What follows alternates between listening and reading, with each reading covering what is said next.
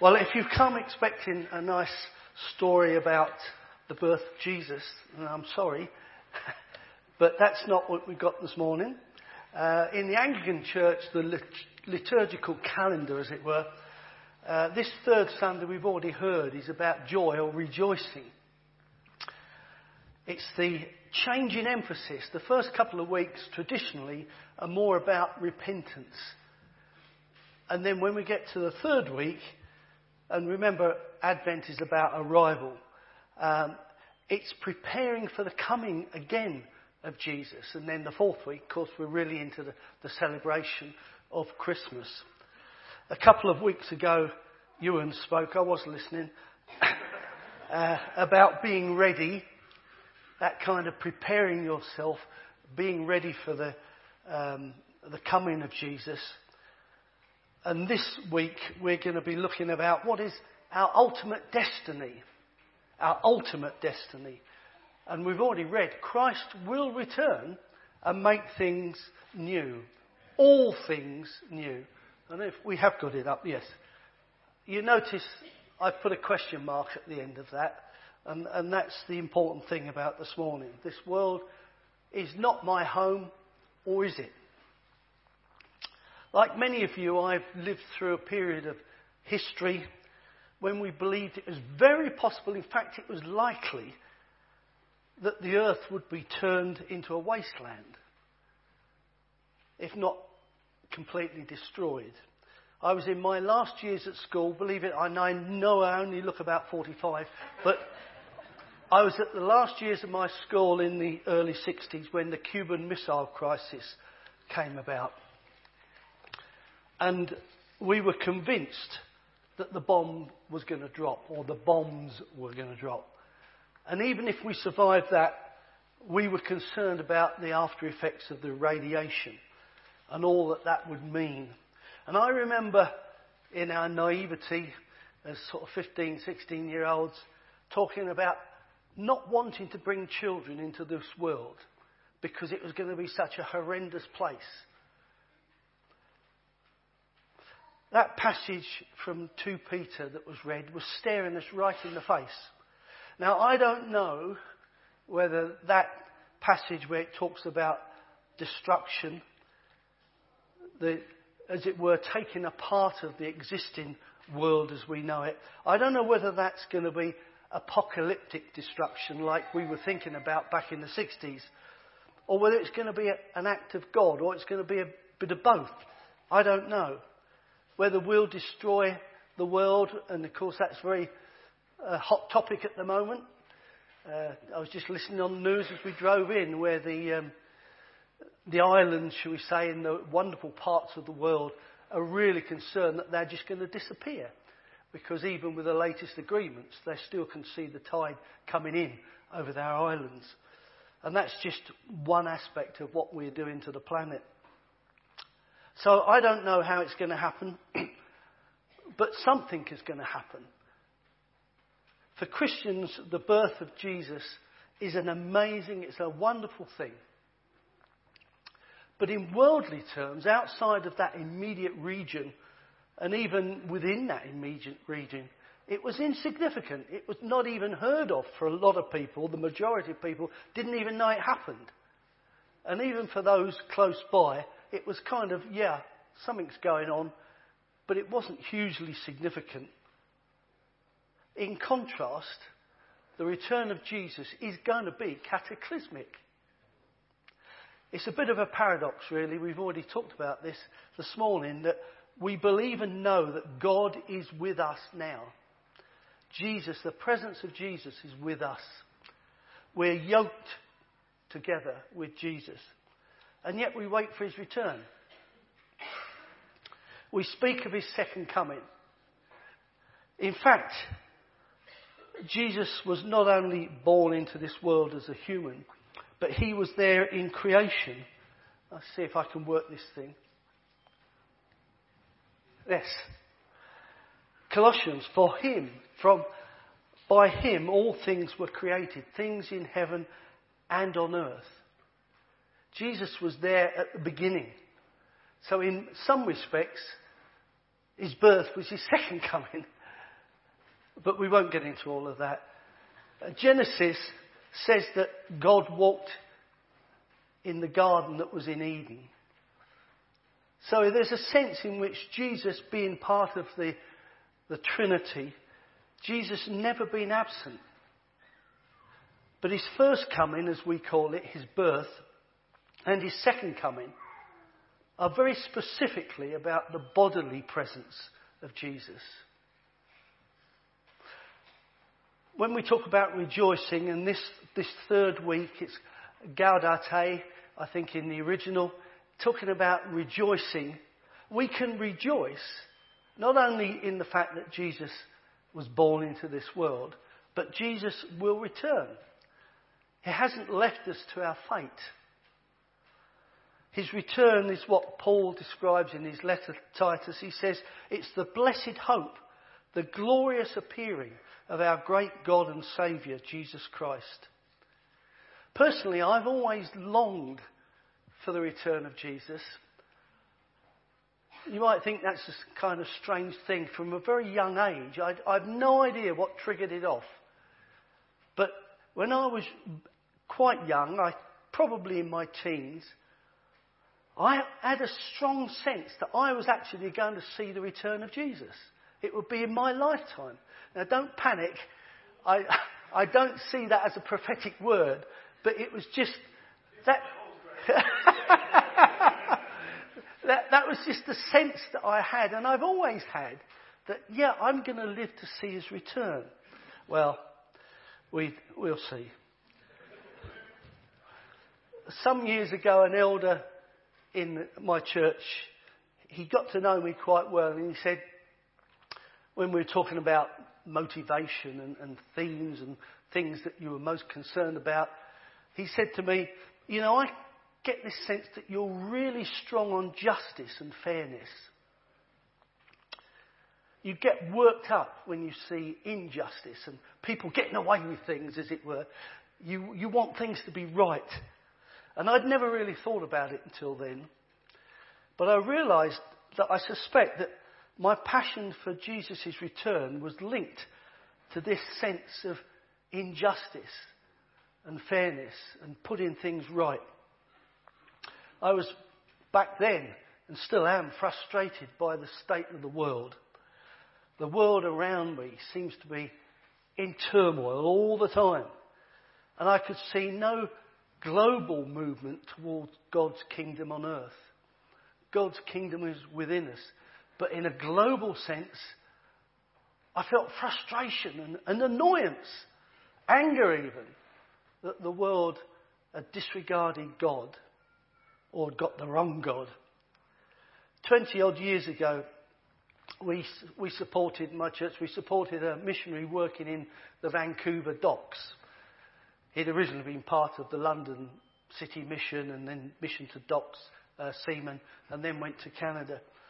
And I remember when we were talking to him, he said, so what's it like in Britain? Can you see revival coming?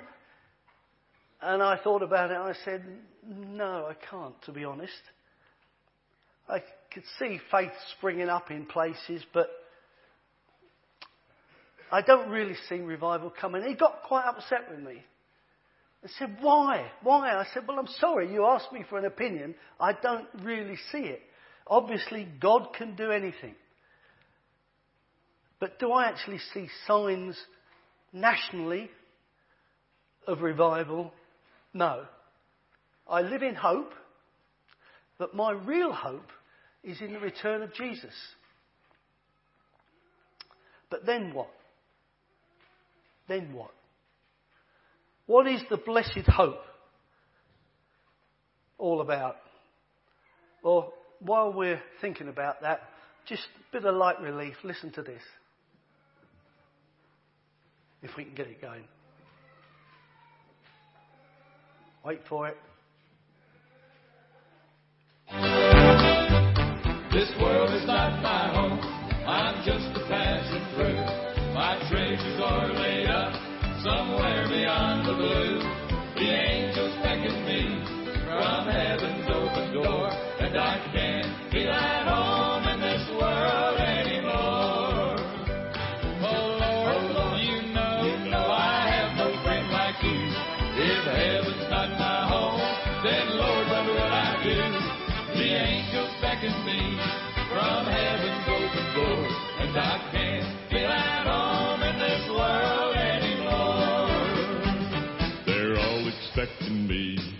And that's one thing I know. I fixed it up with Jesus 40 years ago. I know he'll take me through, though I am weak and poor, and I can't feel at home in this world anymore. That was actually me singing that last bit. It was just dubbed on. This world is not my home, he's singing. I'm just a passing through. Many songs with that kind of sentiment, that kind of thought, particularly came out of the slavery issue. I can remember songs like There Is a Happy Land Far, Far Away, in contrast to what we're living in now. I'm bound for Canaan's shore, get me away from this. Even things like Swing Low, Sweet Chariot. And there are many others. There was this sense, this hope and belief that there was something better to come that was far removed from the life that was being lived, experienced in the here and now. Many people believe, or at least hope, that there is something beyond this life. And it's not just other religions. People, are always talking about, she's looking down on us now.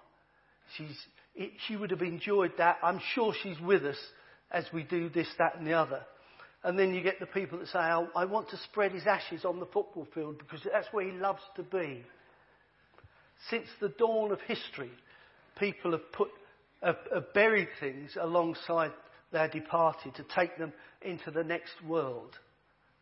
Tom Wright, Bishop, he tells the story, he says it's true, about a woman whose husband had died, but her husband always wore a toupee. So when they put him in the coffin, she put 2 cans of adhesive spray that he used to stick his toupee on into the coffin with him. And the explosion nearly blew the doors off the crematorium.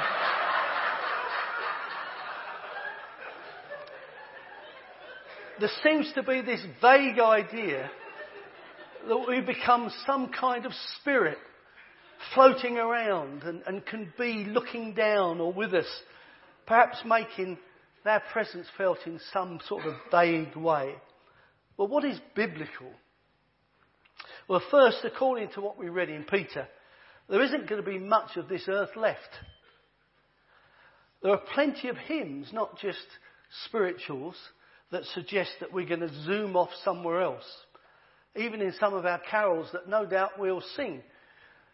Away in a manger, bless all the dear children in your tender care and fit us for heaven to live with you there.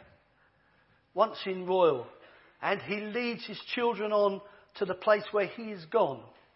And even the hymn, How Great Thou Art, talks about when Christ shall come and take me home. Although on good authority I have the fact that the original words in Swedish didn't actually say that. They're slightly different. But how does all of that fit in with Peter and John's new heaven and new earth? Well, it doesn't. Unless you take all of those songs to refer to that interim period for those who go to be with the Lord before Christ returns again. If you take it to mean that, then I think it's biblical. But it doesn't actually work for songs like How Great Thou Art. I'm not saying we shouldn't sing these songs, but I think we need to understand what it is that they're saying. Scripture says that Jesus ascended to heaven, whatever and wherever that is. And I guess we might all have different views about exactly what that is. He's ascended to heaven, but he will return. And again, we're back to this paradox. He's here with us now, but he will return. It's the physical presence of Jesus that will return. Just as Jesus came into this world, a human being, so he will come back, a human being. Jesus became man and stayed man. God the Father raised him from the dead, clothed him in his resurrection body. His mortal body was renewed, the forerunner of what we all will experience when our mortal bodies are raised to new life. Totally, radically renewed. It's gone back to the beginning. Thessalonians, one of those major verses that talk about the second coming. For the Lord himself will come down from heaven with a loud command, with the voice of the archangel, and with the trumpet call of God, and the dead in Christ will rise first. After that, we who are still alive and are left will be caught up together with them in the clouds to meet the Lord in the air. And so we will be with the Lord forever. I know Ewan sort of quickly referred to this the other week, but just a quick word about the rapture. And if you don't know what I'm talking about, don't worry. If you're a fan of the Left Behind books, I'm sorry, but I believe that they're wrong. I've read them all, and I think they're great stories. I really enjoyed them, but they're not biblically correct. I don't believe that this passage is talking about taking the Christians out of the world before the world goes to pot. Back in biblical times, and I think this is the image, when the emperor or the king was visiting a city, as he got near, a welcome party would go out to meet him and welcome him back into the city. You can see this when Jesus came into Jerusalem. People came out to meet him. And I think this is that image. This is the picture in Thessalonians. It's not Christians abandoning the world, but Christians welcoming the King, Jesus. But what will he return to if the earth is being destroyed?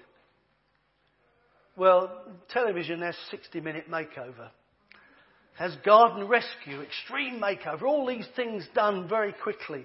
Houses rebuilt in no time at all. Nothing comes close to what's going to happen when Jesus comes. In a flash, in the twinkling of an eye, at the last trumpet, the trumpet will sound, the dead will be raised imperishable, and we will be changed. For the perishable must clothe itself with the imperishable, and the mortal with immortality. So it's not about our bodies becoming spirits floating around in the ether somewhere. The corruptible will become incorruptible. Just as Jesus the man was raised incorruptible, so shall our bodies be recreated incorruptible, fit for eternal life with Jesus. Which then does bring us to Revelation 21. My number one favourite passage in all Scripture. I've got one or two favourites, but this is my number one. I want it read at my funeral. That's unless the Lord comes before. Which I'm hoping. Then we won't have the expense.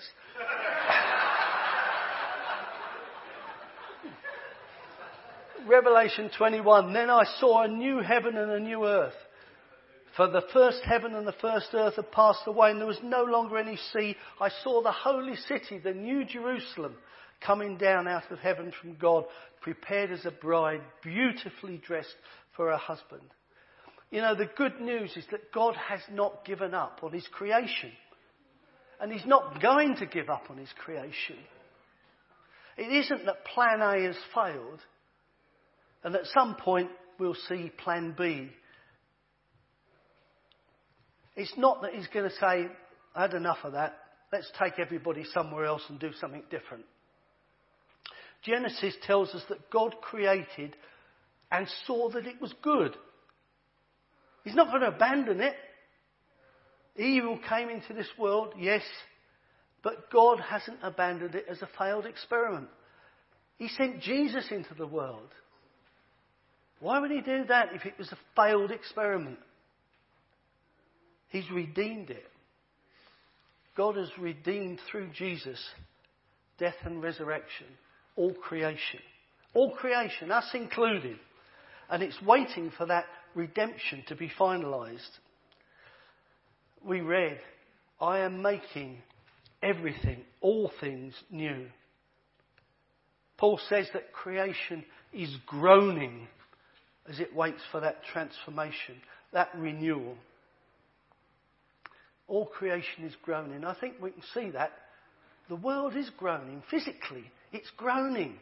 Let alone people like me groaning because Christ doesn't come again and sorted it all out. But the world is groaning. Where it'll all lead to, I have no idea. Will mankind sort itself out and do something about preserving the world around us, or will it just carry on with all the self-interest that we see?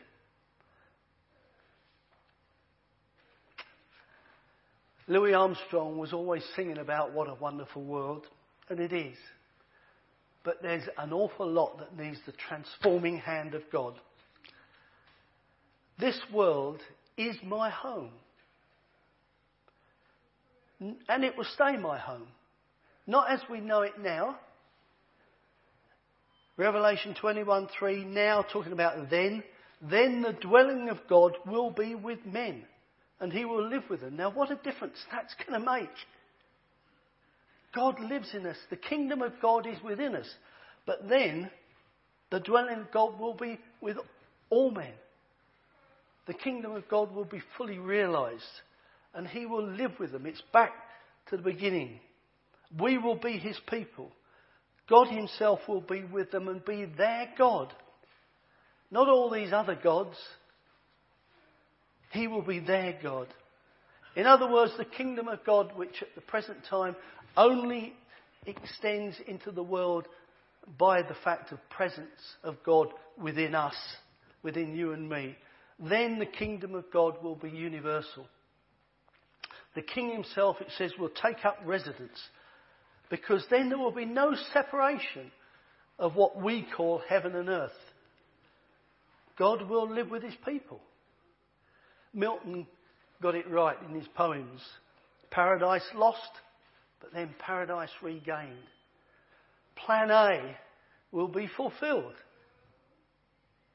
And the birth of Jesus is a foretaste of heaven come down, God with us. Then there'll be no place for squabbling MPs and Brexits, ruthless dictators, starvation, the NHS, emergency services, aid agencies helping refugees. None of that will be needed. God will wipe away every tear from their eyes. There'll be no more death or mourning, crying or pain. Oh, thank goodness for that. For the old order of things has passed away. He who was seated on the throne said, I am making everything new. We're going to share in communion. We look back to the cross, God incarnate, but we also look forward to the return of Jesus. I'm not having a dig here. Please don't take it like that. But when I take communion, I always like, when we take the wine, for us to treat it as a toast, like you would at a wedding. We're toasting the return of Jesus. And I think that idea of the wedding reception of the bride and the bridegroom, when Christ returns, that's what I'm looking forward to. The great time when Jesus comes again. The great celebration of the wedding of the Lamb. And all are invited. Now, I don't know whether what I've been talking about makes any sense at all to you or not. But one thing we need to be sure of is that we have Christ in us now, as we wait for the return, for him to come and sort everything out and make all things new. So as we take bread and wine, I just invite you to not only look back, look inward, but look forward in rejoicing. It is done, Jesus said. I am the Alpha and the Omega, the beginning and the end. To him who is thirsty, I will give to drink without cost from the spring of the water of life. Let's pray. Father God, we bless you for coming into our world. We thank you that we can know your personal presence within our lives.